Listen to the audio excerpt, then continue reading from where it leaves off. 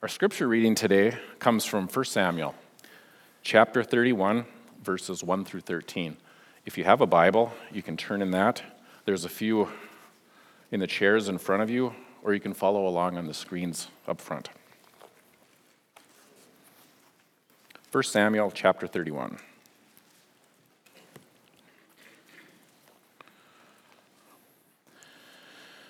Now the Philistines were fighting against Israel.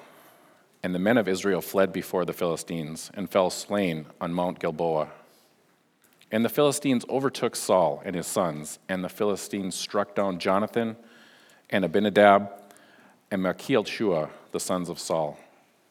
The battle pressed hard against Saul, and the archers found him, and he was badly wounded by the archers. Then Saul said to his armor-bearer, "Draw your sword and thrust me through it, lest these uncircumcised come and thrust me through and mistreat me." But his armor-bearer would not, for he feared greatly. Therefore Saul took his own sword and fell upon it, and when his armor-bearer saw that Saul was dead, he also fell upon his sword and died with him.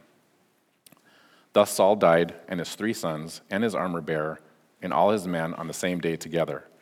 And when the men of Israel, who were on the other side of the valley, and those beyond the Jordan, saw that the men of Israel had fled, and that Saul and his sons were dead, they abandoned their cities and fled. And the Philistines came and lived in them. The next day, when the Philistines came to strip the slain, they found Saul and his 3 sons fallen on Mount Gilboa. So they cut off his head and stripped off his armor and sent messengers through the land of the Philistines to carry the good news to the house of their idols and to the people. They put his armor in the temple of Ashtoreth, and they fastened his body to the wall of Bethshan. But when the inhabitants of Jabesh Gilead heard what the Philistines had done to Saul, all the valiant men arose and went all night and took the body of Saul and the body of his sons from the wall of Bethshan, and they came to Jabesh and burned them there. And they took their bones and buried them under the tamarisk tree in Jabesh and fasted 7 days. This ends the reading of the Word of God, and also at this time, children ages 3 through kindergarten can be dismissed to the little landing. Good morning, Faith Family at the Landing. What a glorious day to worship the Lord. I am so thrilled to be here worshiping Him with you. What a joy. Thank you for joining us by live stream, and those who join us by recording. May the Lord continue to meet you as He has in prayer and in singing and in the Word now. This is the last sermon out of 1 Samuel. Can't believe it. It's come so fast. Lord willing, the next 2 Sundays, I'll be preaching out of 1 Corinthians chapter 15 as we celebrate Holy Week for 2022 rather. Not that far ahead. 2022.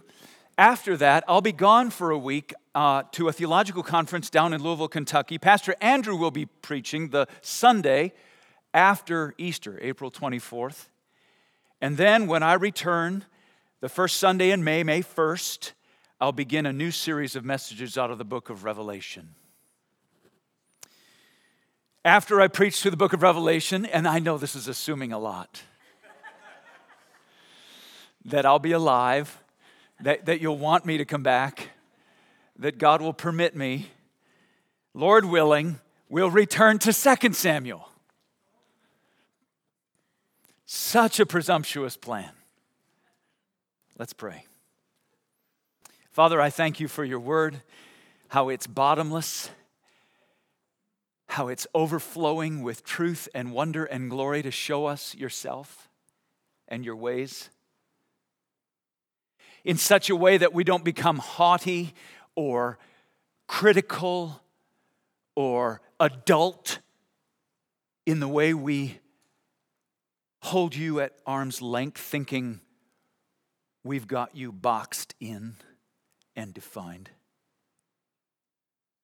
But rather that we become ever more childlike, ever more humbled, ever more certain of your worth and mysterious yet precious glory, ever more bold and free like a child to tell others of the good news of grace found alone in Jesus Christ. ever more quickly to come with good news to the sick, for it's to the sick you came and not the well. Ever more eager for your swift and sovereign return to establish your great kingdom on the earth. We would be secret monarchs in that kingdom today. While the world misunderstands and criticizes and belittles and dismisses, we would be crowned princes and princesses bowing before our high King Jesus. We exalt you. We are happy when you are high and lifted up, and we are made low before you. Be exalted in our worship over this last precious chapter of 1 Samuel, I pray. Teach us from it. Meet us in it. Shape us by it. And send the gospel to the nations. Launched from it. In Christ's name I pray. Amen. Who's your king? Who's your God? That's the whole point of 1 Samuel. Who's your king? Who's your God? Who runs your world? Who do you ultimately bow the knee and bear full allegiance to? Two choices. It's either you and everything evil you represent, or it's God and everything glorious He is. Those are the only two options. 1 Samuel is written, the summary of 1 Samuel is this: if you know God, you bow before Him in absolute allegiance and joy, and you say, He's my King, He's my God, I don't want to follow myself. If I'm like myself, I'm going to end up alone on a hill, killing myself and falling on my sword and taking my whole family with me. If I follow myself, that's where I'll go. It's so normal. Everybody's born ready to follow themselves. Everybody's born under the assumption that I'm the best person to guide my own life. It's so common and normal, even defined to be fallen in this human world, that I'm going to be submitted to my life as my guide, my authority, my king. What I want is what's best for me. I know what's best. Trust my gut. Trust my heart. Trust all those who are around me telling me I'm everything, and I've got the answer and guide to my life. That leads to a bloody hill where you fall on your own sword and die. And the worst part about that isn't the sword, the hill, or the blood. It's waking up in the presence of judgment for eternity. Saul's life comes to its close here in this chapter. Saul dies. He takes his own life in suicide. The whole point is to say God has been preparing and raising up David as king. David began small, and he's elevated step by step into this glorious place of just being on the brink of being anointed king over Judah. God's anointed, chosen king. And Saul started out so well, head and shoulders above all the men of Israel, and yet he's declined step by step just as steadily until this tragic and sorrowful and painful end. But it's not especially about two men, David and Saul. You'd misunderstand if literally you just saw this sort of clever X that their two lives make. The point of that X of their two lives throughout 1 Samuel is that you would see that in 1 Samuel, in Saul and David, and in all nations and all peoples at all times, including right now in your heart, is the question, who do you bow the knee to, God or yourself? The battle is not between David and Saul or the Philistines and the Israelites. The battle is between you worshiping God as the Lord and King who made you, loves you, and rules over you in love, or whether you're going to give yourself to the lie that you can be your own King, Savior, and God. The devil comes alongside and he says, through the evil in the world and through all manner of voices raging within and without, you can do it. Nobody else has succeeded. Saul was an idiot. He failed, but you can do it. You can do it. You can be your own God. The gates of hell will not prevail against the church of Jesus Christ, Jesus said, but the gates of hell are wide open and they're trying like crazy, even right now. I talked to a pastor friend that God providentially caused my family and me to cross paths with on Friday, who said he's got several witches worshiping at his church. I better pray for him right now. Father, I pray for my dear pastor friend who's preaching right now like I am, and I just thought about these witches that he told me about that are in his church. I bet they don't have good plans for beauty and honor and truth and glory for Jesus Christ. But would you thwart whatever plans they brought in, and would you save them? What a testimony it would be to the community that he lives in and to the goodness of the gospel if two witches abandon Wiccan worship and worship Jesus Christ alone. I pray this in his name. Amen. This battle that's raging inside your heart right now is a battle for who you ultimately worship. Do you and I worship the Lord Jesus Christ forever and ever and ever in his presence, beginning right now? Or do you and I ultimately worship ourselves and find ourselves separated from the joy of his presence and under the wrath of his condemnation forever and ever with never an end? You see the battle. The battle is fundamentally spiritual. So the Apostle Paul tells us as believers to stand, therefore, having fastened on the belt of truth and having put on the breastplate of righteousness, and as shoes for our feet, having put on the readiness given by the gospel of peace, that in all circumstances we might take up the shield of faith, with which we can extinguish all the flaming darts of the devil, the evil one, and take the helmet of salvation, the sword of the Spirit, which is the word of God, praying at all times in the Spirit with all prayer and supplication. To that end, keep alert with all perseverance, making supplication for all the saints. And also for me, the words may be given to me in opening my mouth boldly to proclaim the mystery of the gospel, for which I am an ambassador in chains, that I may declare it boldly as I ought to speak. You see what's at stake? If Christians see that this is a spiritual battle, and the spiritual battle is won by my taking the muscle of prayer and swinging the broadsword of the Word of God, that I have the power in God through my muscles and swinging that sword to affect Paul's apostolic power to preach the gospel and people to get saved. I am an utter chirping cricket, powerless to do any good in anyone's life unless somebody's praying that the Word of God go out in power right now. When you share the gospel with someone who is hardened and cold against the gospel, the power isn't in their wisdom or smart choices to choose to believe, or even in your clever manipulation in what you say. The power is in God and his ability to soften hard, icy, cold hearts and warm them to the childlike things that you feel like you're fumbling as you speak.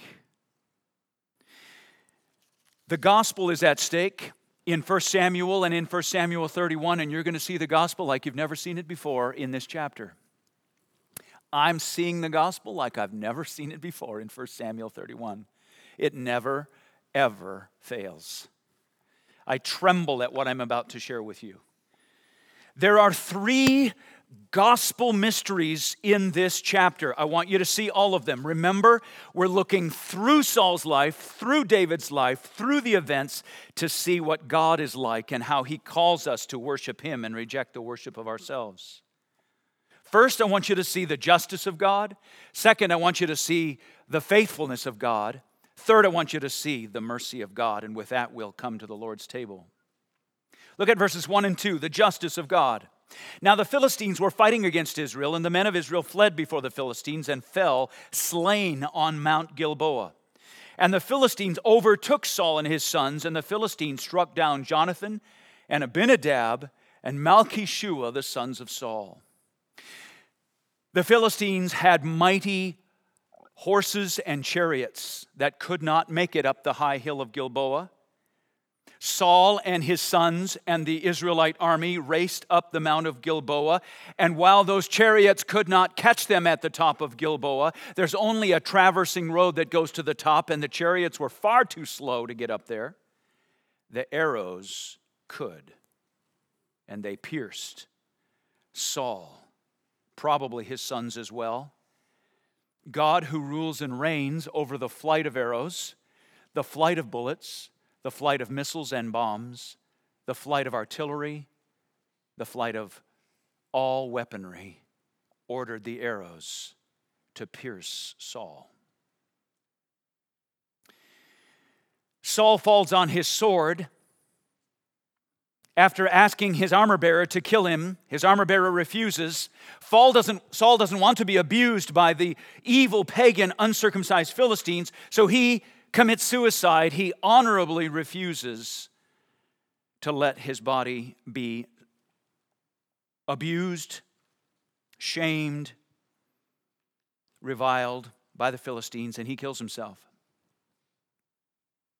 Likely, he is not only refusing his enemies, he's acting in some kind of cowardice. We don't know his heart.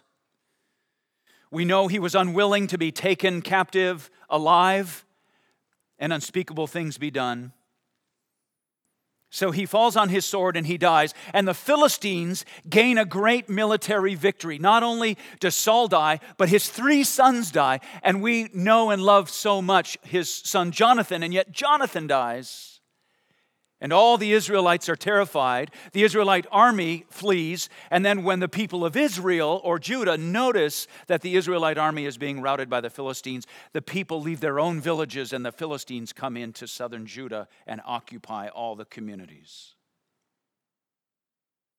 With the eyes of the flesh, you might see what's happening in these first verses as Saul committing suicide. He does commit the sin of suicide.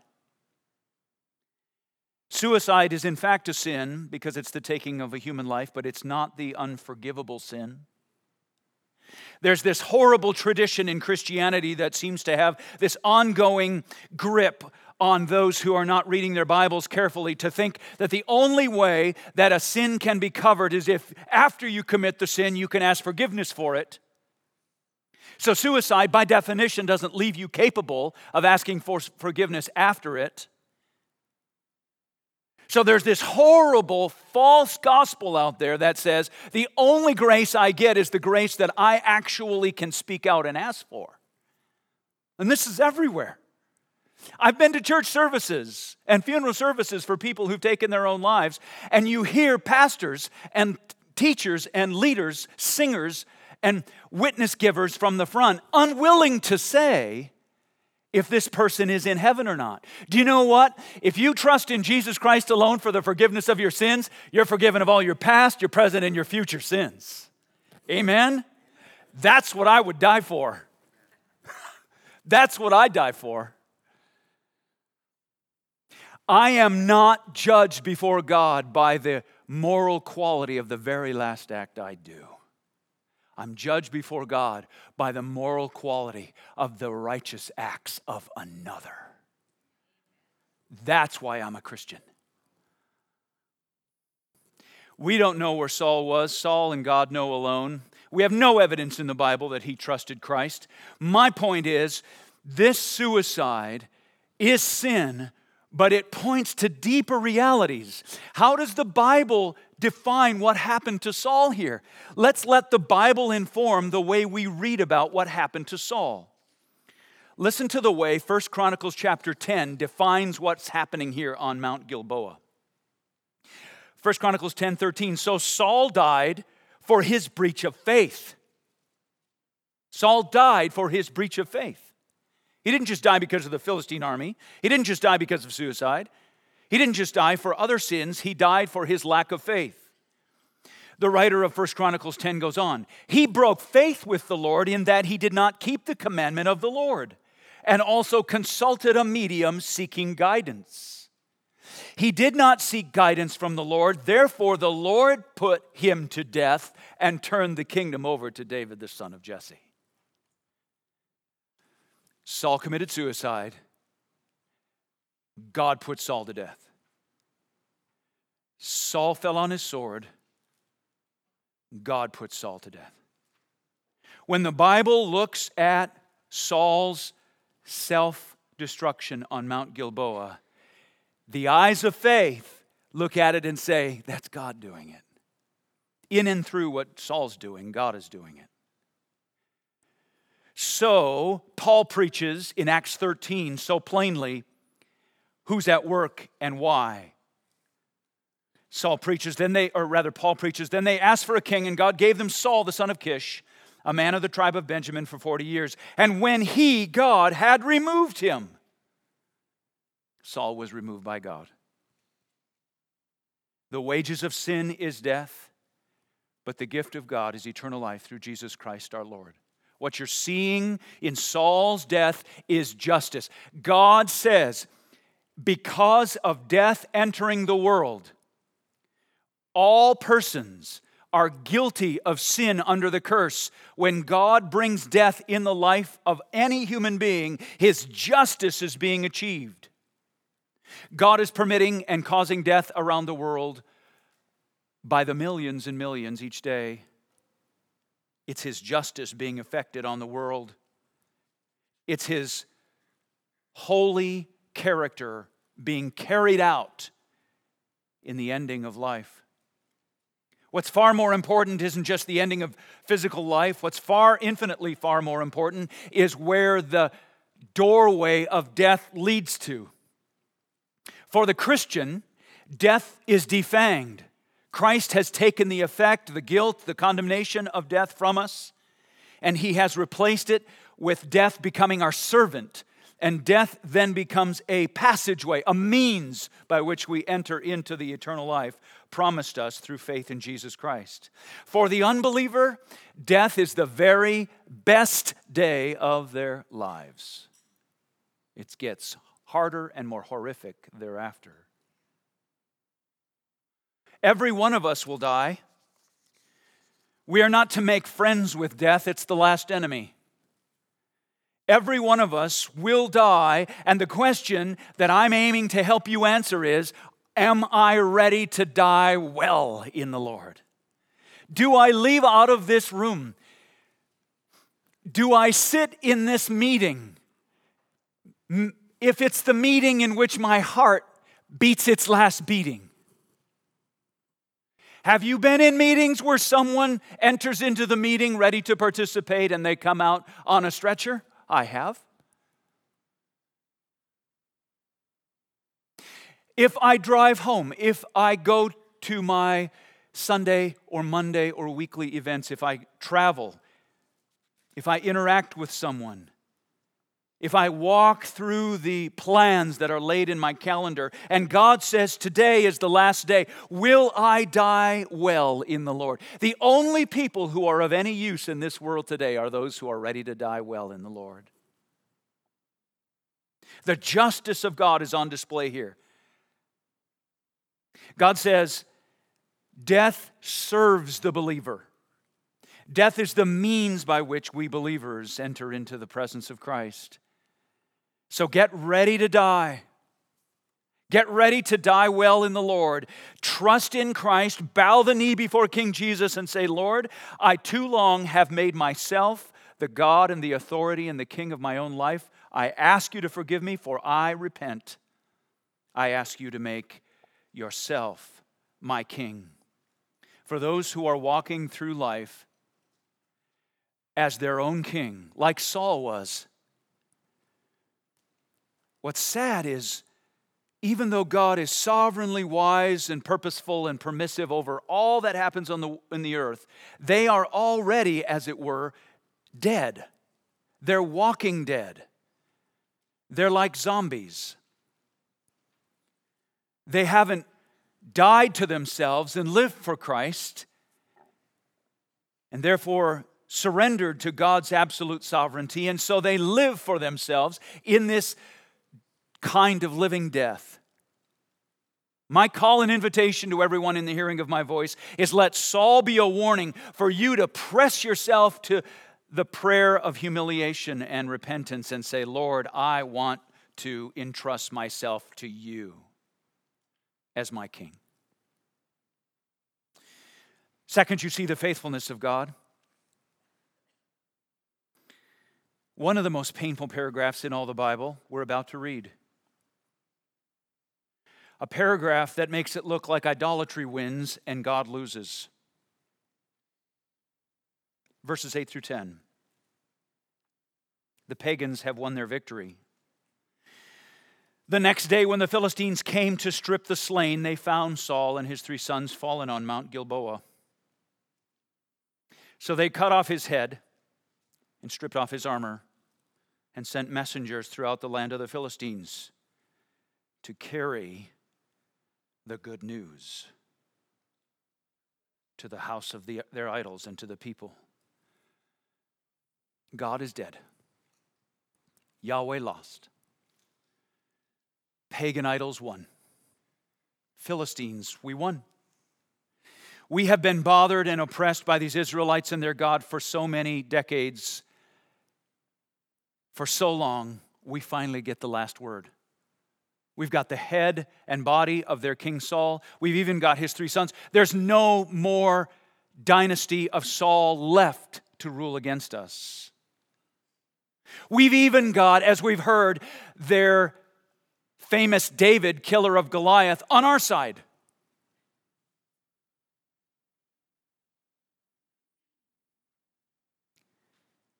We will celebrate the win for the pagan god, Ashtaroth, Dagon, all their pagan gods. We will send the good news throughout Philistia, and everyone should hear that Saul and the Israelites and their God has failed and has died. We Philistines and our pagan god, we've won.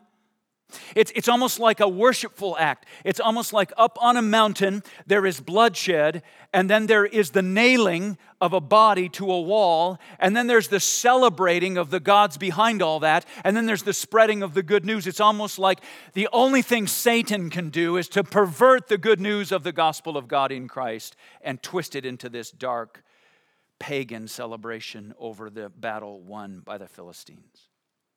So what of God and His promises? What of the promise made to Abraham that the people of Israel will be like the sands of the sea? What of the promises made to Moses? What of the promises made through Hannah's song, 1 Samuel 2:10, the adversaries of the Lord shall be broken to pieces? What of that? Against them He will thunder in heaven. Where was that? The Lord will judge the ends of the earth. He will give strength to His king. Where was that? And exalt the horn of His anointed. I didn't see that. It seems like God lost. For Israel, their existence as a nation comes into question. The power of God and His Word completely looks like a failure to them. This is Pearl Harbor, Vietnam, 9/11, COVID, and Putin's war all rolled into one. King Saul is dead, Israel's defeated, God's promises fail, and His land occupied by the uncircumcised pagan, and they're celebrating. If Eli's pregnant daughter-in-law, a generation before, cried, Ichabod, the glory of the Lord is departed, over Israel when Eli and his 2 sons died on one day, how much more must they cry, Ichabod, over Israel now? But wait. Didn't Samuel, by his spirit raised from the dead by God, in the home of the witch of Endor, speak to Saul and say, the Lord has done to you as He spoke by me, for the Lord has torn the kingdom out of your hand and given it to your neighbor David, because you did not obey the voice of the Lord and did not carry out His fierce wrath against Amalek.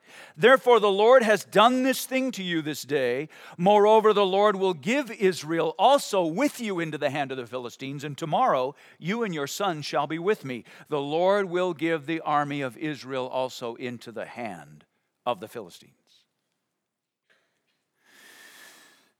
You see, the one who gets to tell the future and then make it happen is the one who rules over all things. The one who gets to say it first so that it happens just that way, he's the one who rules over all. Jesus said, didn't he, John 13:19, I'm telling you this now, before it takes place, that when it takes place, you may believe that I am he. You know who God is. He's the one who says the future, and then the future comes to pass as he said it. God planned this. God's purpose is unfolding in Saul's death. We saw that in 1 Chronicles 10.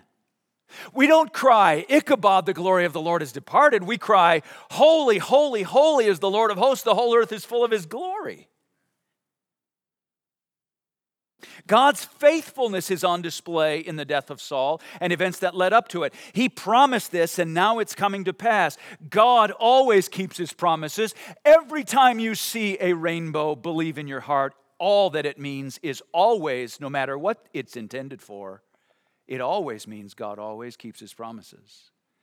Think of Mount Gilboa and Saul killing himself with his own sword in tragic end every time you see a rainbow that's misused.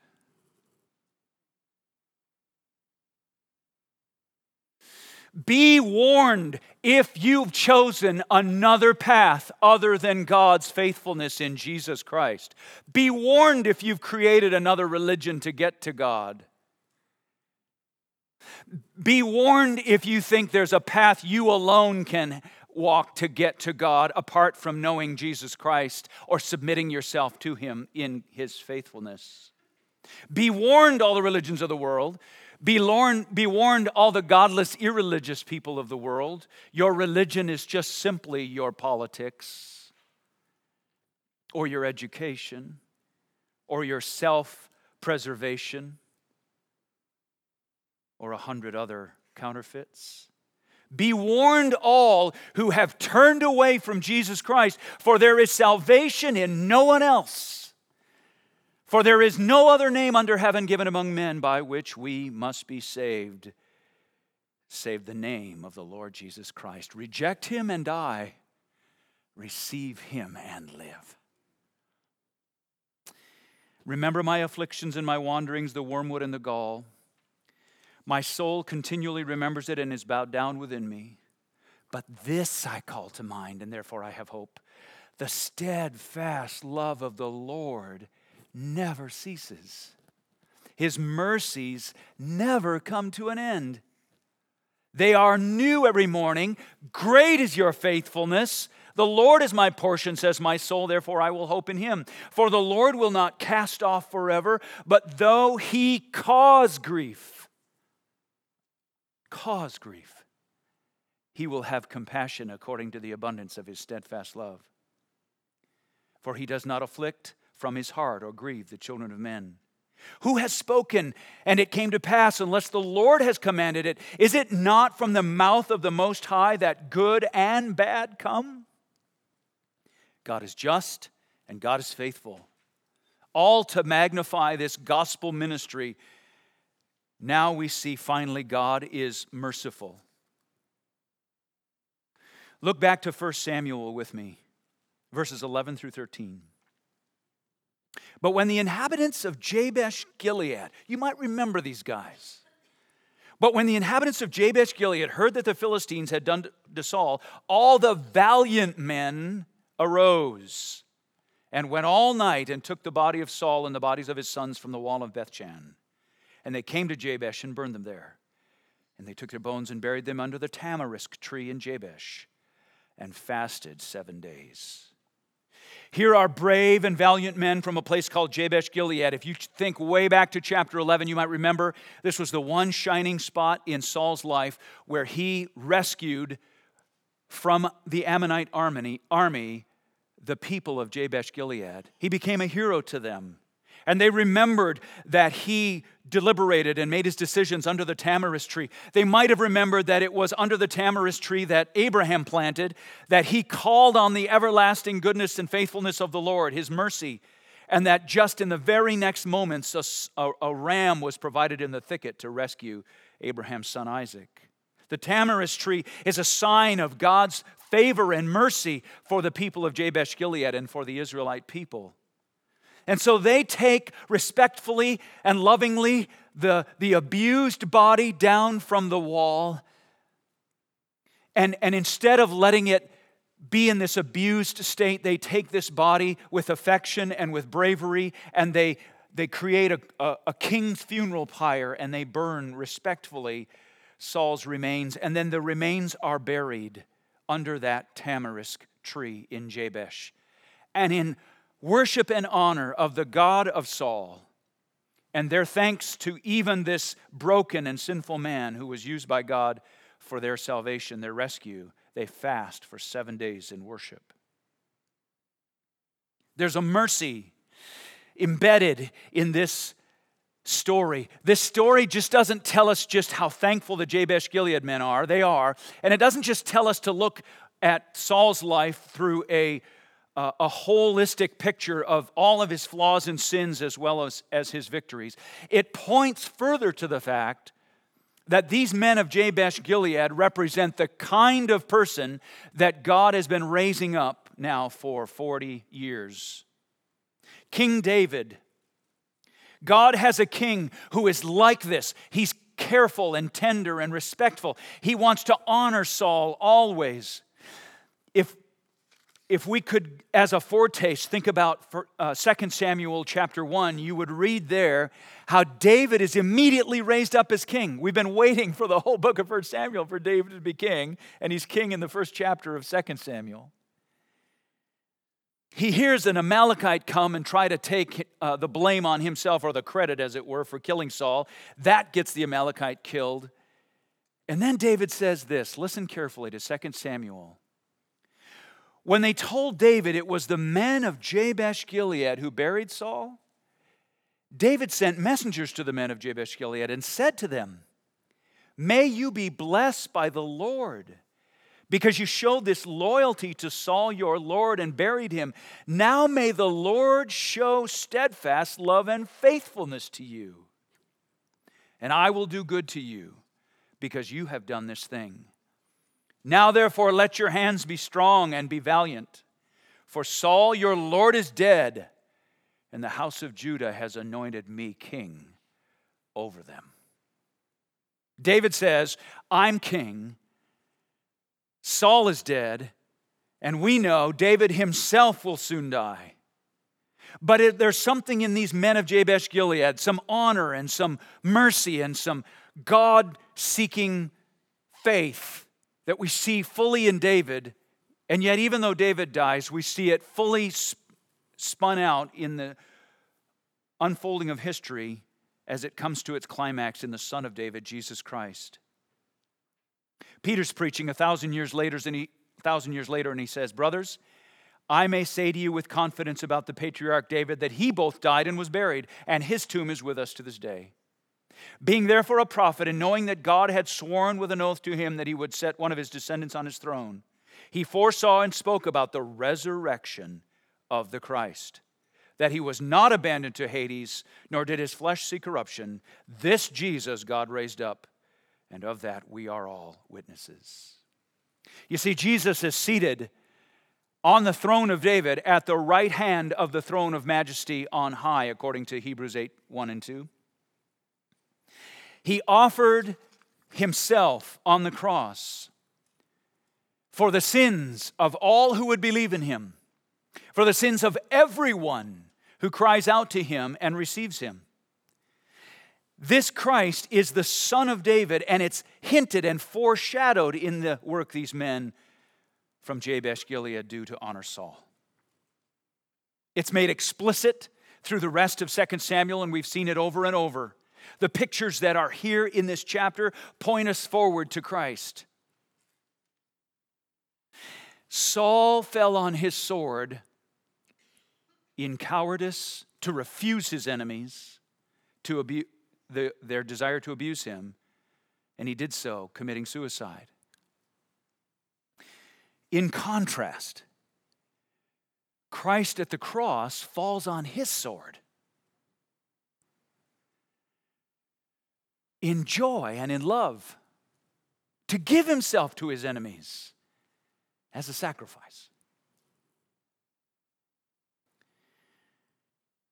So let your hands be strong and be valiant, like David says to the men of Jabesh Gilead. Trust in Christ. All who are believers in Jesus Christ, welcome to this table. This table, as it were, on our own Mount Gilboa, where we're like Saul and we're like the Philistines, and yet at the very same moment we see in this horrible event of the death of Saul the foretaste of one, by contrast, who in righteousness allows himself to be given over to his enemies in order that he might die for the sin of his enemies. While we were Christ's enemies, Christ died for us, says Paul to the Romans. You are ready to die today. You are ready to say, Lord, I'm at your disposal. I will live my life completely dedicated to you because I'm ready to die. This bread and this cup symbolize the forgiveness that you've achieved for me, how your body was broken, how you fell on your sword so that I would never have to in eternal death. I receive it. If you're a believer, take of this bread and this cup today. Celebrate the fact that Christ died for you. Celebrate the fact that your sins are forgiven. Celebrate the fact that you can die well and that you're not living in fear and you're not living in rebellion and you're not living for your own glory, but that you by faith are living for His honor and glory in full obedience and in joyful submission to King Jesus. Let's pray. Prepare our hearts, Lord, now for the table. Prepare our hearts for the glory and the wonder and the power of this event. This is a spiritual transaction. Some, when they take it without examining the body in a worthy manner, fall asleep and die. So we're not inviting anyone to this table who doesn't know you, Lord. But everyone who knows you, come to this table. Deny not identifying with your Savior. Embrace Him fully. Submit to Him fully. Love Him fully. Lord, I thank you so much for 1 Samuel 31 and all of 1 Samuel. Thank you for the prophetic word that was spoken months and months ago that we as a church would do well to turn to this book of the Bible, and how sweet, how deep, how rich it has been. It's been like you've been talking above us and beyond us and woven it into the events of the world and woven it into the events of our lives. You've built us up and blessed us through this to many obscure book of the Bible, and yet it has been so immediate and fresh. Thank you for the way that you are causing to melt like winter snow in the bright April sunshine the hardness of hearts right now. Thank you for the way you are taking your word and the power of your death and resurrection to draw with excitement and joy people to yourself, that they might live with all their might in the hours, days, and decades you've planned for them to honor and serve Jesus Christ. Receive us, Lord, even as we receive you at this table. In Jesus' name I pray these things. Amen. Elder